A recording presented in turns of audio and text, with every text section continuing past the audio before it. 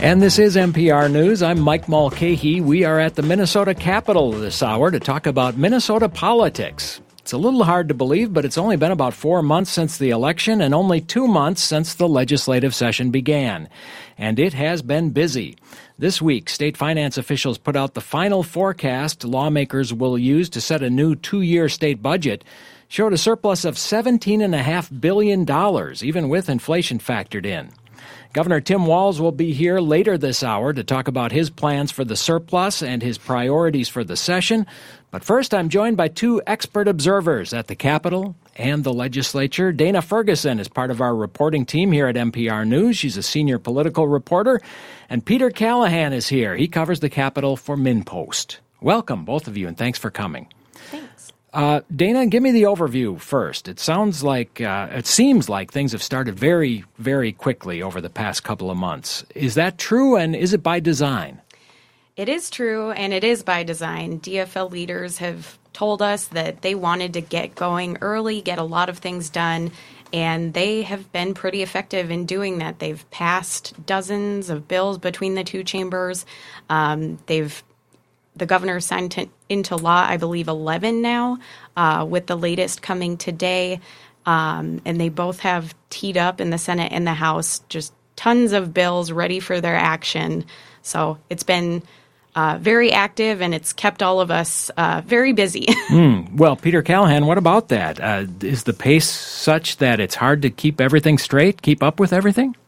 Yes. The snowstorm last week actually made it worse because they canceled 3 days, and they've decided to combine those 3 days into the 5 days this week. So a lot of press events that were canceled, committee meetings are going overtime. Friday is oftentimes they do not meet, but a bunch of the committees are trying to catch up. So there was a fire hose of news and events this week. Does that make your job harder? Nobody... Not even I care about whether my job is hard or not, but sure, yeah. I mean, it's. I do. Thank you. I appreciate that. It's the triaging takes you up to a level that it wouldn't otherwise. Meaning, there are things that I might have wanted to look at and write about this week, but there were so many other things that in my brain rose higher than that. So I skipped things and hope to catch up with them later that I otherwise would have covered. Okay. Well.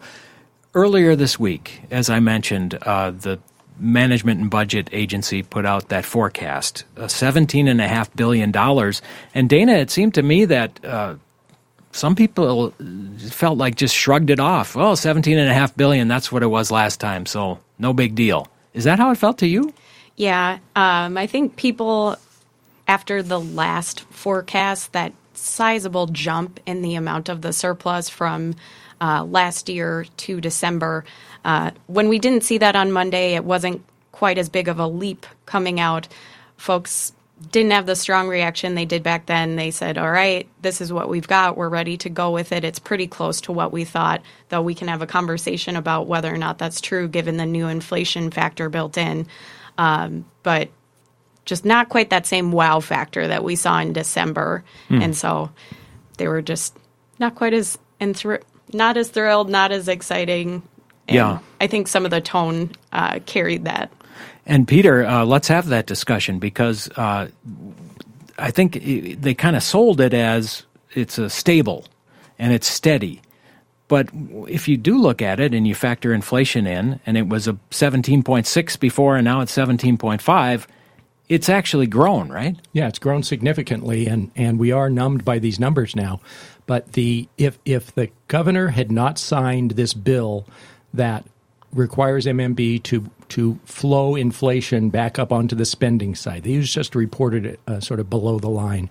The MMB Commissioner Showalter would have said $19 billion. That's what the forecast number would have been. So the difference of a week and signing that bill let them drop it down to $17.5 billion.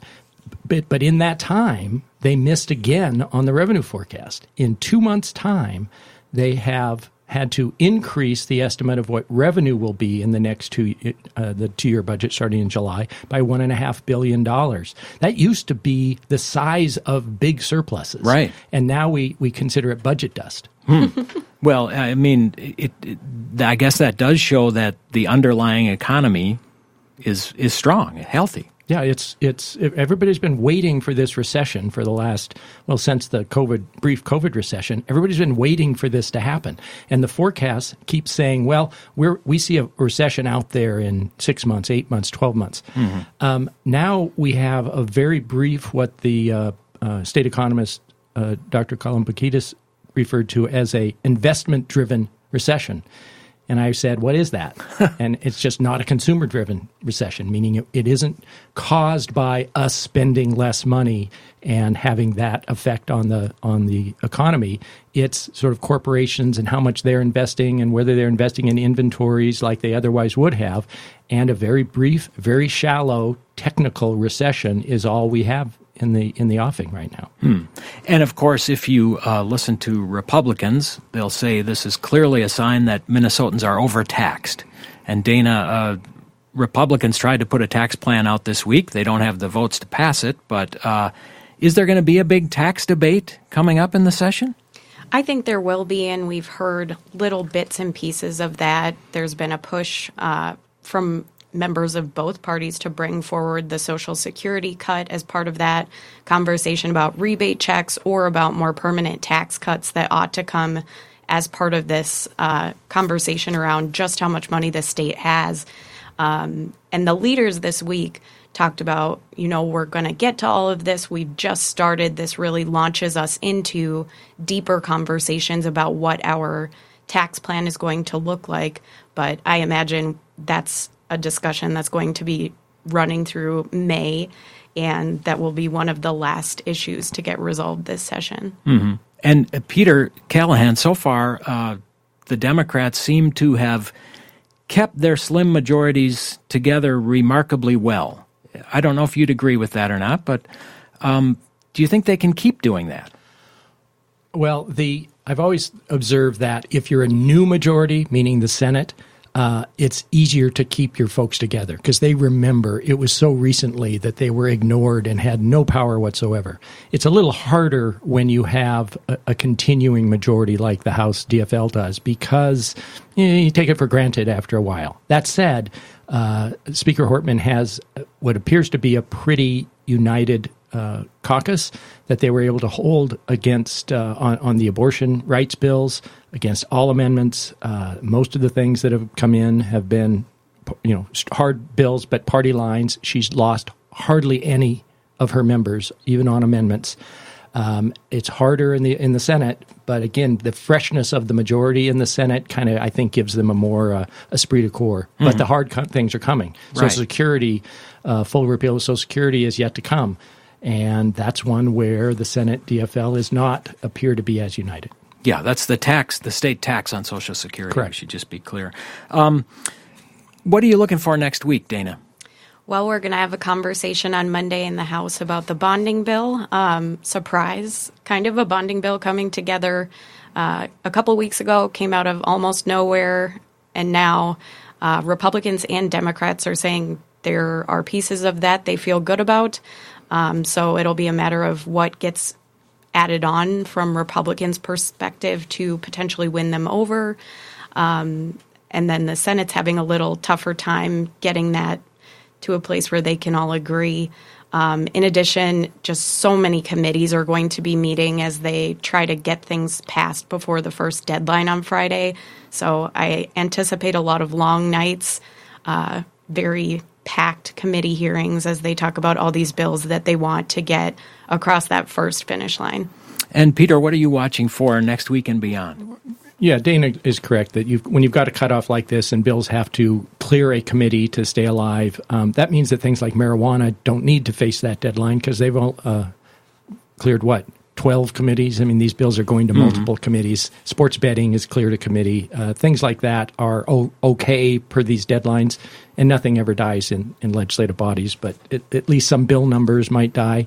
These committees have to go through their table of bills that have come before them, try to take action on as many as they can, and they might be the sponsors never consider them secondary bills, but we might see them in the scope of life here as being sort of secondary and tertiary type bills.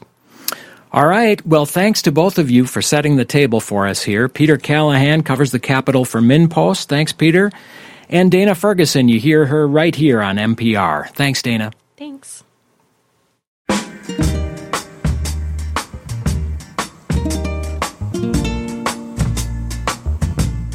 Programming is supported by Bremer Bank, with bankers who know that in business, relationships matter more than ever, and understanding is everything. More at bremer.com.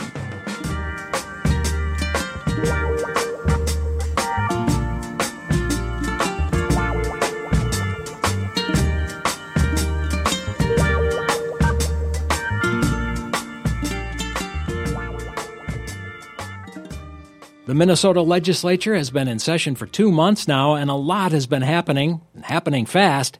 Here are some notable moments we've heard so far, starting with DFL House Speaker Melissa Hortman on January 3rd, the first day. In my role to call the balls and strikes, as I see them, I will do the best I can, and I will make mistakes. And so will all of you. And I offer to you what I ask that you return to me, which is grace and understanding. We are enacting the most extreme bill in the country. Democrat extreme bills. An extreme bill. The most extreme. Extreme, heartless, and barbaric. This extreme bill that's moving at the speed of light. This bill is too extreme for you, your district, or for Minnesota. This is a part of your extreme agenda. I cannot imagine more extreme policy than, well, I can imagine it because you've proposed that too. Fundamentally, this legislation is about who decides. Who should be legally entitled to make reproductive health care decisions for an individual? It can't be decided by politicians. It can't be decided by judges. So to Minnesotans, know that your access to reproductive health and your right to make your own health care decisions are preserved and protected. And because of this law, that won't change with the political winds or the makeup of the Supreme Court. This is a bill for Minnesotans today and all future generations. It is law. At times like this, I like to look to our experts to really help us figure out through. I wish we had an in-house expert on the weather that could help us determine whether we should take some time off or not.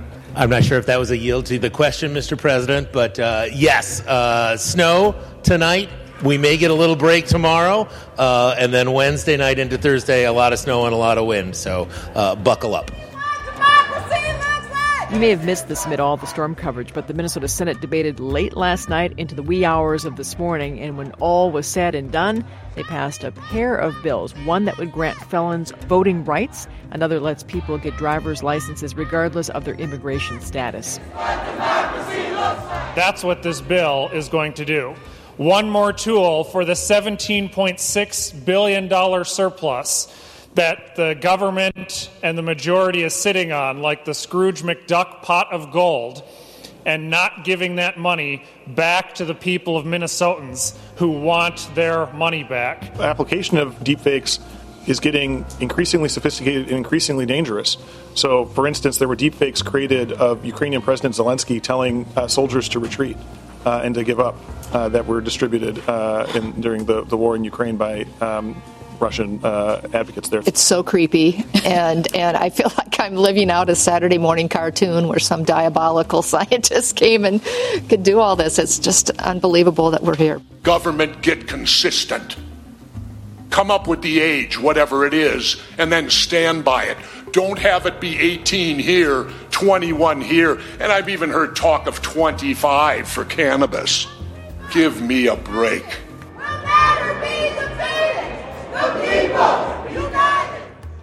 And those are just some of the sounds we've heard over the past few weeks here at the Minnesota Capitol. This is NPR News. I'm Mike Mulcahy. One thing that is different this year is it's a different world for Republicans at the Capitol, especially in the Minnesota Senate. They went from holding a narrow majority in the past few years to being in the minority this time. Democrats have 34 seats, Republicans have 33, which means the Democrats get to chair the committees and control the agenda, including what happens to that big budget surplus. So what can Republicans do? How much say will they have in what passes this year? Here to help us find out is the Republican Minority Leader of the Minnesota Senate, Mark Johnson of East Grand Forks. Senator, thanks so much for coming on today. Well, thank you very much for having me, Mike. It's great to be here. And like we were talking about earlier, it's great to actually put a face to the voice I've heard over the years here. So thank you for having me on. And as I told you, I'm sorry to disappoint you, but that's how it goes. Now, first, let me ask you, you've had the job a couple months now. Right. Was it a good decision, or do you have major regrets? Do you wake up in the morning and think, what was I thinking? You know, it definitely is a learning experience to do, but there's great people down here at the Capitol. We have great people on our team, and so I am very happy and honored to be leading the Senate Republicans where I am right now. That's for sure. You and your Republican colleagues over in the House put out a plan this week after the surplus was announced for taxes. You want to cut tax rates, you want to eliminate that tax on Social Security earnings, and you want rebate checks. Right. You don't have the votes to pass it yourselves, so why do that? Are you just trying to highlight the differences with the Democrats, or do you think you can have some real say in what happens here at the end? Mike, you're spot on. We want to make sure that we're contrasting our message to what the Democrats have been spending a lot of their time focusing on right now. You know, they're focusing on priorities that we didn't hear at the doors. We never heard we need to grow government by 25%. We never heard we need to start raising Minnesota's taxes. What we consistently heard was, what are you going to do with that surplus? You have $17.5 billion. How do you get that back to us, the taxpayers? And at the top of that list, of course, you mentioned Social Security tax. How do we quit taxing the benefit that, you know, a lot of our elderly and vulnerable are relying on day in and day out for their rent payments, for their subsistence? That's one that the governor has said that he supports some aspects of it, but we say, let's not pick winners and losers. Let's just make sure we're doing what Minnesotans want and get that back to them. What the Democrats do say about Social Security is if you eliminate it entirely, it gives kind of an expensive break to the people at the very top. Whereas if you just, some income is already exempt, if you just broaden that exemption a little, it's more fair. What do you think about that argument? Well, Mike, we're one of only 11 states currently that actually tax Social Security benefits. We're not here to pick winners and losers. What we want to make is Minnesotans' lives easier, better, more productive. And so by taking their money away from them through this tax, it limits their opportunities. So, you know, you can spin it however you'd like on that, but the reality is that we're limiting opportunities when we tax that Social Security benefit. Now, you did have, as I mentioned, a rebate portion in your plan, and some people noted that, well, the governor proposed a rebate too, but yours is not quite the same, right? It's not quite the same, but, you know, last year we weren't dead set against a rebate. It was just part of a larger picture that we were looking at.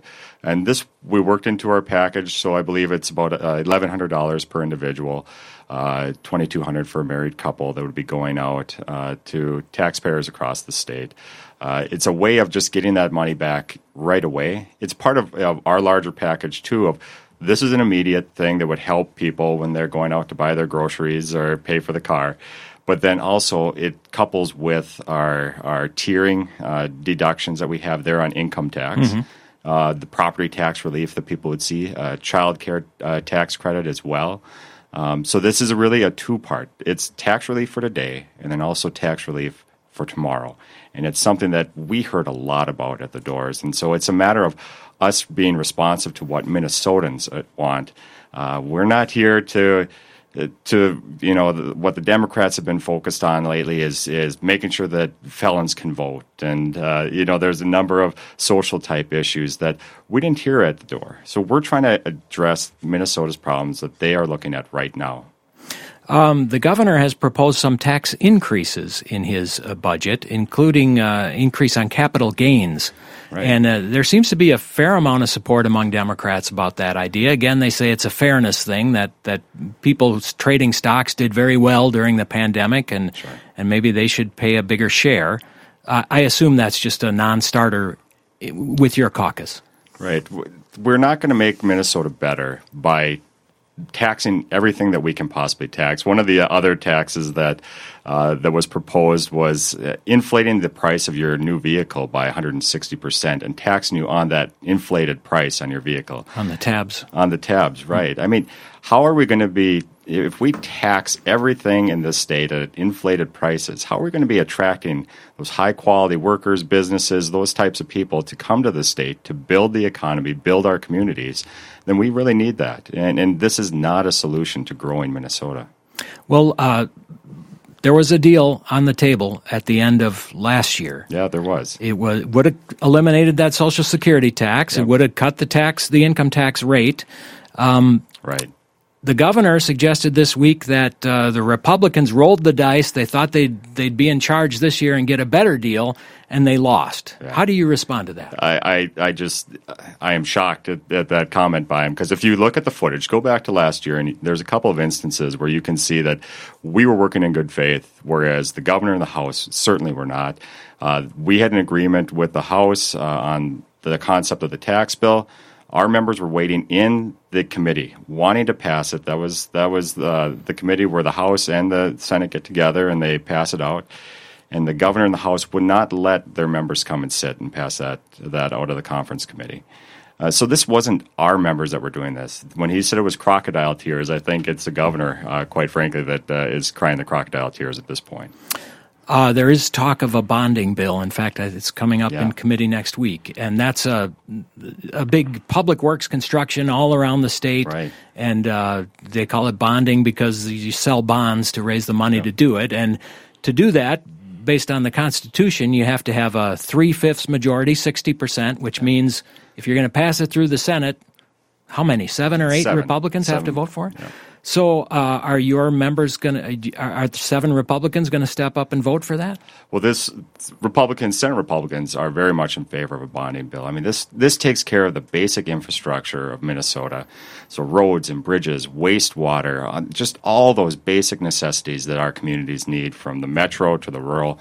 And we understand that, and we really want to see this go forward. The other thing that we really want to see, too, is tax relief for Minnesotans. That's another big issue that most people have been hearing about. So it's a win-win for the Democrats because it's what Minnesotans need. So let's push both of those together. And so we want to see some policies coming out from our tax chair, Senator Rest, on her proposals of how we can do that moving forward. And so, we're going to take some time. It's so early in the session. Usually, and you've been around this for a long time, Mike, you know that's the last bill that usually leaves before we go sine-die, the bonding bill is. So we've got a lot of time before that happens. So let's try to work this together and get to the end, and we can land in a place where I actually think we can get quite a bit of agreements between both caucuses. Let me ask you 2 quick questions to end here. Democrats, including the governor, say they're delivering on what the voters told them last fall. How do you see it? Yeah, so that's really interesting. When you're out there and you're talking to folks, you're at the cafe, you're at the meetings, whatever it might be, people are talking about public safety.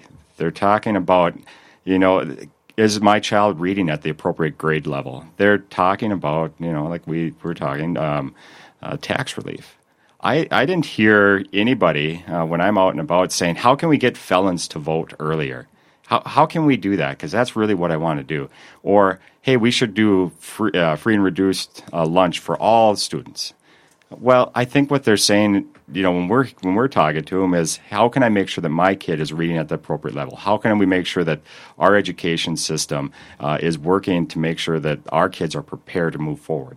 Those have not been the focus of the DFL. What we really want to do is make sure that we are addressing the needs of Minnesotans, and it just seems that they're so off base so far this session. Hopefully that changes going forward, but really disappointed in their priorities. So what then is your role, your caucus's role for the session? Can you block legislation, or do you want to try to influence it, and are they listening to you?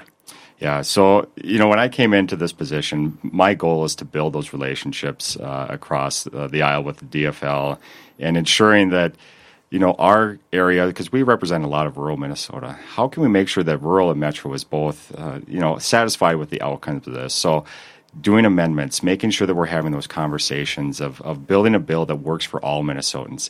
The trouble that we've had, Mike, and you've seen this a lot, is no substantive amendments have been accepted on these substantial bills.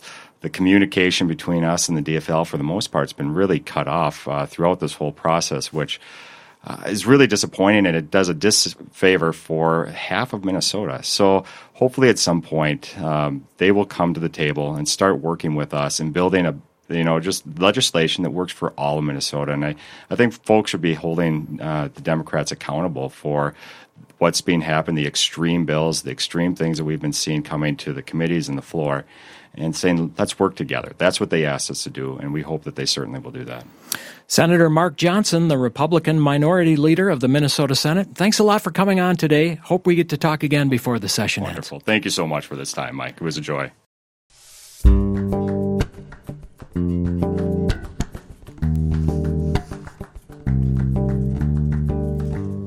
And this is NPR News. I'm Mike Mulcahy. We're at the Minnesota Capitol this hour to talk about Minnesota politics. 2 months of the legislative session are passed already. The DFL majorities in the House and Senate have set a quick pace in passing their priority bills. And DFL Governor Tim Walz said this week his hand is getting sore from signing them all.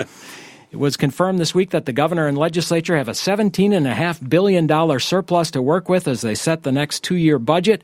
And so far, the only plan on the table for that budget comes from Governor Walz, who joins me now in our Capitol Bureau. Governor, thanks so much for coming today. Good to be with you, Mike. As I say, the legislature has been busy these first 2 months. Do you think what they've done so far aligns with what the voters want? I do, and I think a lot of this, what you're seeing in this pacing is that we've become accustomed, I think, unfortunately, to the gridlock around here that forced us into special sessions, and we couldn't reach some compromises. I do. We came right out of the block with a tax conformity bill that should have been done last year to make sure when Minnesotans are filing their taxes that it conforms with federal law. What we're seeing is that's speeding up tax returns, and we're taking just about a week and getting those processed and getting refunds back to people. We came out talking about the things that Minnesotans told us during the election they cared about: protecting women's reproductive freedoms, making sure we didn't leave federal money on the table for infrastructure, making sure we did those matching dollars. So I think that's what Minnesotans were talking about. And then we're having healthy debates on issues around how do we get this money back into people's hands? How do we make sure we're preparing an economy that works for the future? I hear it every single day from small businesses that their concern is finding workers. It's a good Minnesota trait that we have some of the highest labor participation rates, the lowest unemployment rates, but we also have very robust growth in our economy that needs to be filled with a workforce. And I think being deliberate how we do that makes a difference. You have proposed a big spending increase for schools. Yes. Tax credit for families with children. That's great. A family and medical leave plan. You also said the other day that you want to do more with public safety. Yeah. And what did you mean by that? What's on your mind? Well, I had a plan last year, a robust plan. It ended up being about $450 million. About $300 million of that was basically no strings attached back to communities to make their decisions. If that meant hiring more police officers, then they needed to do so. If it meant retention bonuses, if it meant building or buying a new fire truck, building a new fire hall. I think with the budget's where it's at, where the healthy revenues are where we're at, that it makes sense to get those back to local communities. And I think it was I still feel strongly about it, a plan that invested both in those public infrastructure around public safety, but it invested upstream, making sure we had some of these violence interrupters who are out there, making sure that we had prosecutors have what they need. We've been talking about making sure the BCA has the scientists to do the DNA testing and run the gun analysis. And so I think it makes sense where we see an uptake in violence. And Minnesotans, I continue to say this, Minnesotans have a low tolerance for crime, and that is a good thing. We cannot become desensitized that this is not normal. Our children are involved in this. Gun violence has touched nearly every one of our families. And I'm just thinking now we have the resources to do this. I think when you see me come out with my revised budget with the new numbers we saw this week, that we'll plus that up. So a bigger amount, yeah, but still the focus on sending it back to the local communities. Yeah, and then plussing up the BCA we're good partners in this. This is where they can't, they get behind and making sure these prosecutors have what they need. They've been asking us for this. We've been putting it in the budget since 2019. Things like the new BCA lab down in Mankato, continue to push for those. I think there's bipartisan agreement on this. You can use political rhetoric, but no one wants to see our children have guns in their hands shooting one another. No one wants to see people seeing crime uptick, and we've been making good progress. But I still believe this is that Minnesotans won't believe you're making good progress until we get back to those levels that we are accustomed to seeing, which is very, very low numbers of crime, especially violent crime. Well, let me ask you about that issue of guns, and specifically young people with guns, because we saw a violent weekend in St. Paul last week, for example. There are a couple bills moving, one that would expand background checks for gun purchases, the other one that would set up those extreme risk protection orders, or red flag laws, as they call them. Would either of those laws, if they passed, do anything about that problem of 15-year-olds, 16-year-olds solving their problems with guns? Not all of them, no. And I don't think that's the purpose of that. I hear people say, this isn't going to fix all of these. No, but, seatbelts don't fix every accident, injury in an accident, but they do improve the odds. We know in states where we had extreme risk protection orders, and these are supported in red states like Florida. It was something that I helped usher through with the Veterans Administration when I was in Congress. We know that one of the problems we have is still the highest percentage of people dying by gun violence is suicides with guns. And when we have family members and others that are involved in a legal way, they do make a difference. I think background checks, we certainly see it in these mass shootings. In almost every case of the mass shootings, those are legally purchased firearms. And I think anything you can do to strengthen that system to make it a little more difficult. But I think this goes back to, this is that broader approach to public safety. We need to make sure that our kids have a place to go after school. We need to make sure that their families have the opportunity. When we talk about things like paid family and medical leave, we know that families that start out with having significant time with the parents being with the child right after birth see increased reading scores, see lower incidence of truancy, those types of things. And it just makes sense.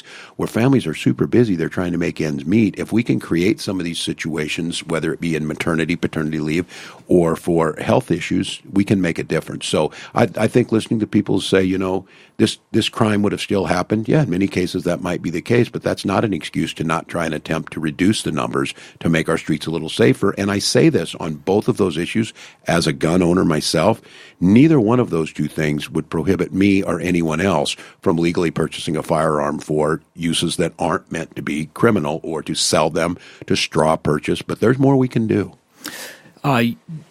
Just getting back to your overall budget proposal, you say that your goal is to make Minnesota the best state to raise a family. Yeah. What does that look like to you? What does that mean? Yeah, I think it makes life more affordable to have a child, making sure that we're seeing people who can have affordable housing. I think there's some things we can do there, some down payment assistance, especially for those folks who've been marginalized.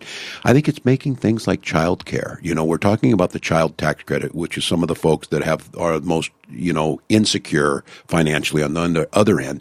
But for middle-class families, 2 teachers, 2 nurses, a newspaper person or whatever, all of those people are trying to figure out, how do you pay for good quality child care? And we've got, a dependent care credit that comes back. We think in a combination of these things with investments in education, investments in the child tax credit, investments in universal meals, all of a sudden life becomes a little more affordable. And we really believe, especially around this child care issue, that we've got a lot of folks making the decision to stay home because it just doesn't make financial sense to go to work and pay everything you make just to child care. And the problem with that child care industry, too, is that there's a shortage of it because you can't pay people enough to make that look like it's lucrative. And we think with the state to help incentivize that, it spurs economic growth. Our Council for Economic Expansion, made up of Fortune 500 company CEOs, Fed chair, working people.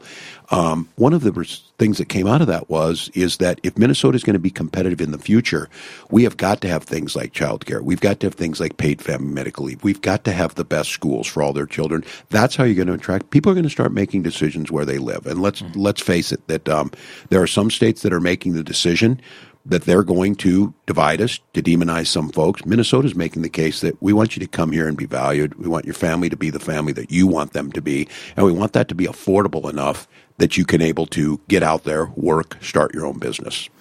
And another part of your tax plan is to give those checks back to people within some certain income limits.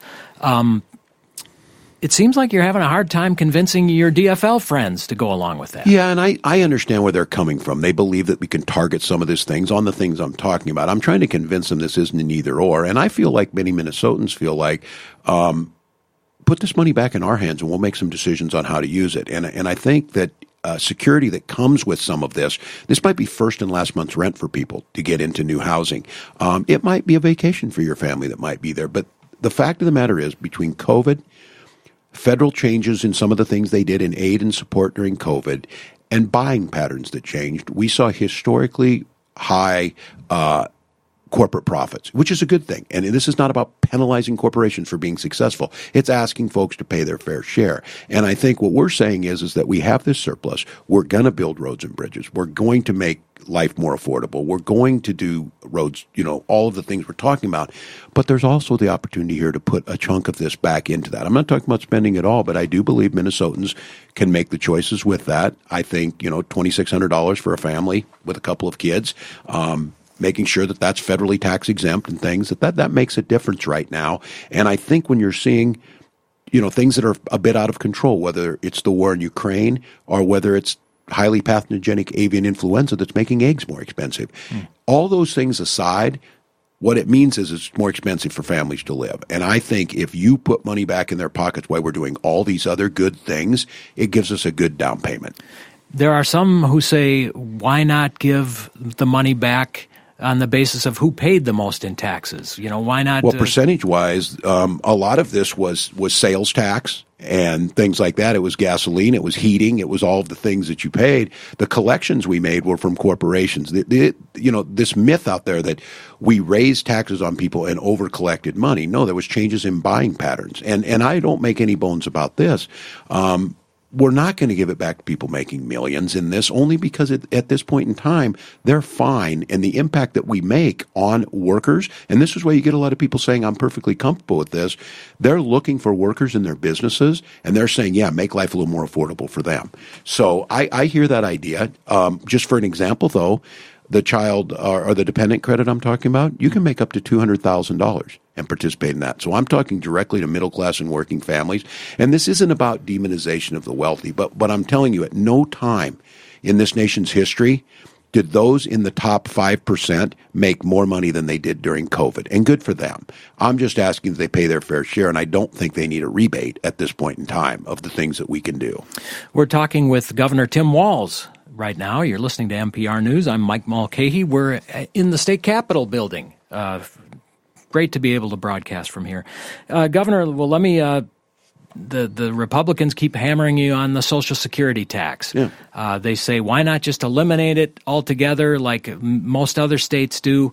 Why exempt, just broaden that exemption? Why not? Well, and I hear them, and we did expand that exemption in 2019. I hope they're expending the same amount of energy talking to their Republican colleagues in Washington who are talking about raising the retirement age to 70 or, worse yet, eliminating Social Security and Medicare. Look, it's the same principle on this other, that the folks we're going to, in the proposal I put forward, would reduce taxes on 90% of Social Security recipients. It would raise the rate up above 50% of people who don't pay a penny of state tax on Social Security.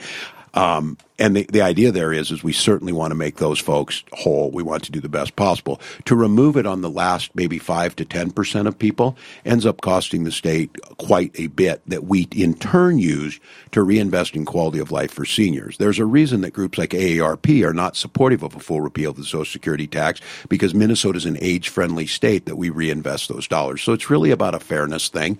The folks who are making the maximum amount of Social Security and have the maximum amount of income from other sources, we certainly think they're going to be okay in this. What we're making sure is if you're depending solely on Social Security, I do believe you should be exempted from that. Minnesota does exempt, as I said, roughly 50% of people pay nothing.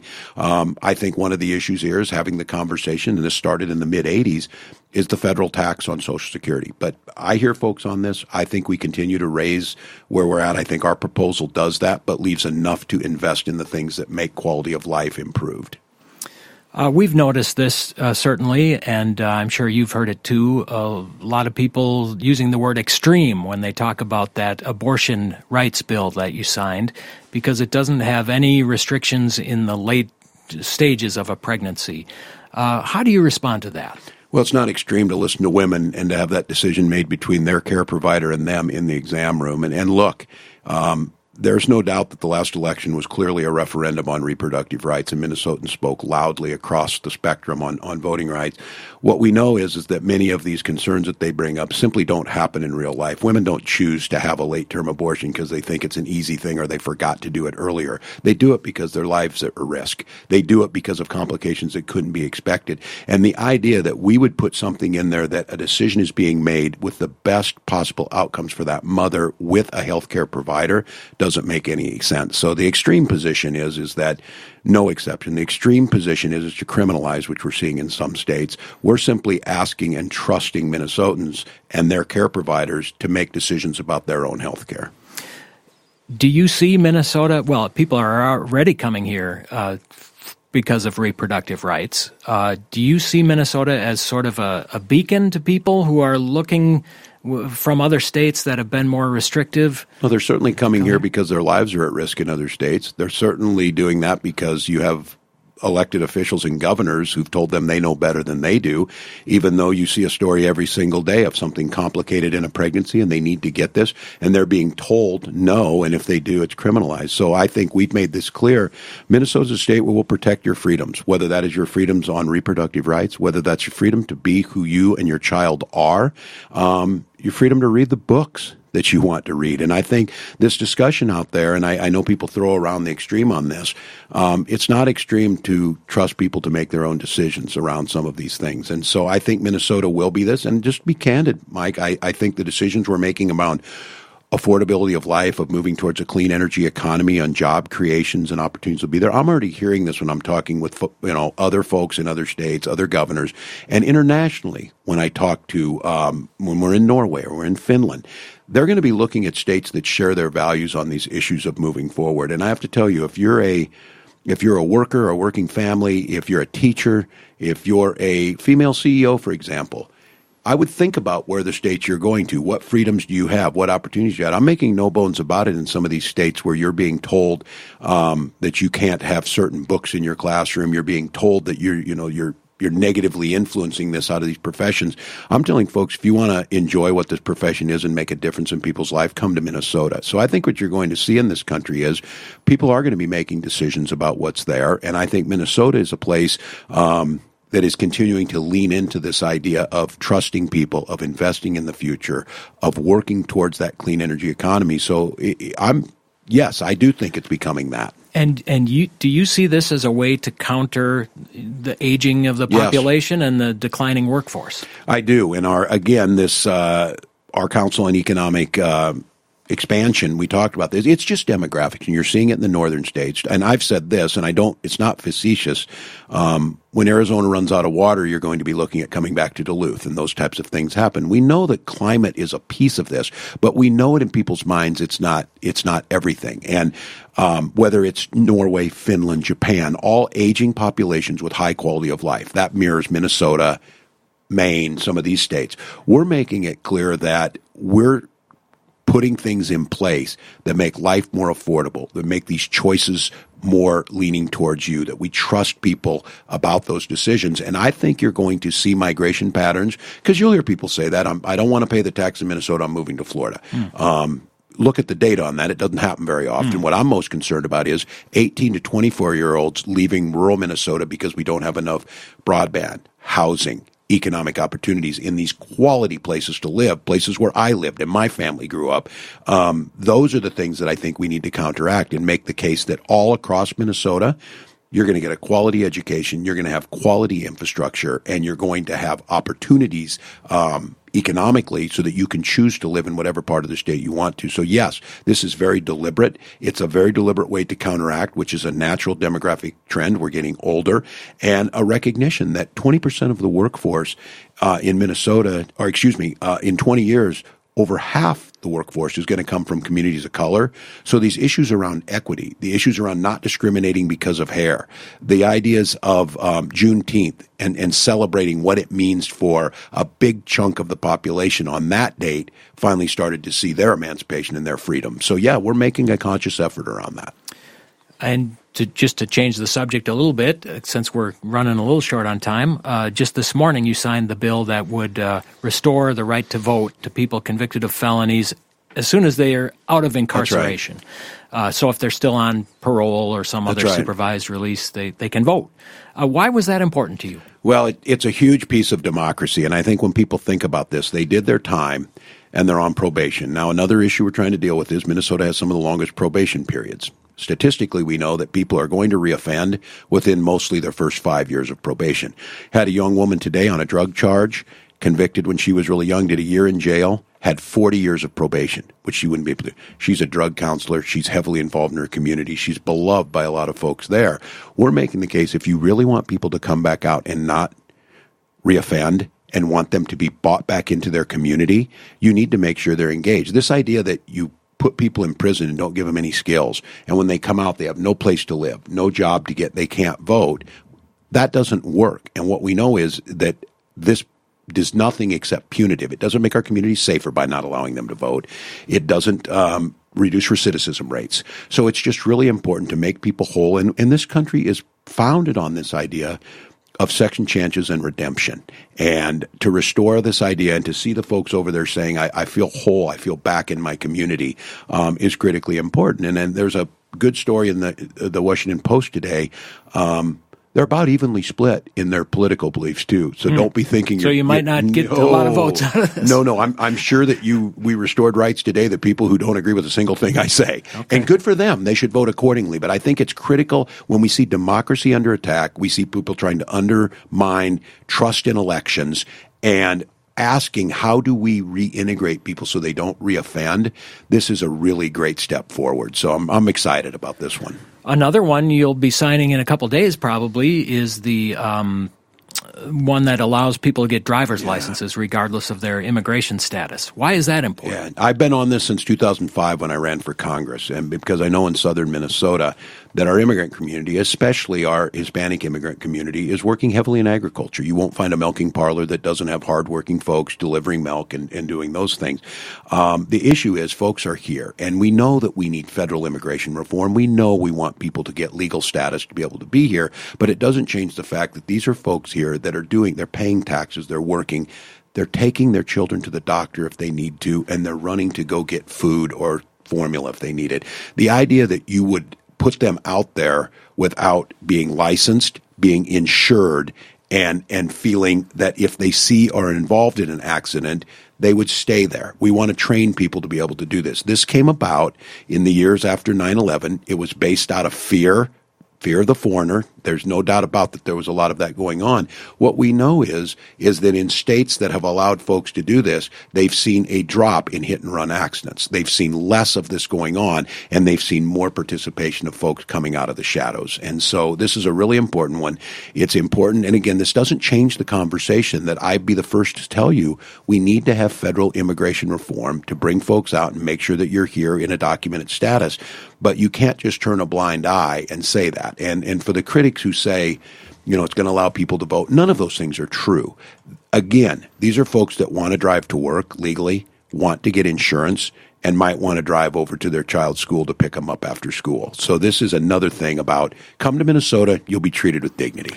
Almost out of time, so let me ask you a couple real quick ones. Sure. Sports betting, legal sports betting, that doesn't seem like a top priority for you, is it? I trust adults to make their own decisions. I certainly support it. I want the legislature to work through their magic and work things out. I say basically the same thing around cannabis. I think the only thing with cannabis is you've got some inequities that happen with incarceration and some of those things. But the fact of the matter is I trust adults to make their own decisions on these things. The legislature can work these out, and we should be able to get these things done. All right, last question. Yep. On cannabis, the Star Tribune raised this possibility this week. Yeah. Former Governor Jesse Ventura as cannabis commissioner.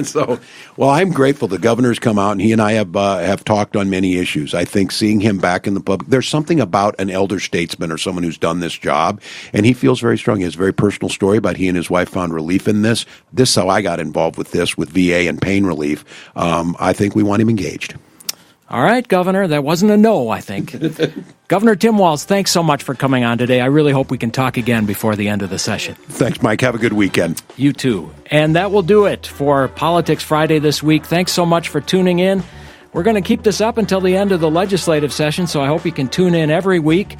Our producer is Matthew Alvarez. He did a terrific job this week. We had technical help today from Jess Berg, also a terrific job, and Alex Simpson.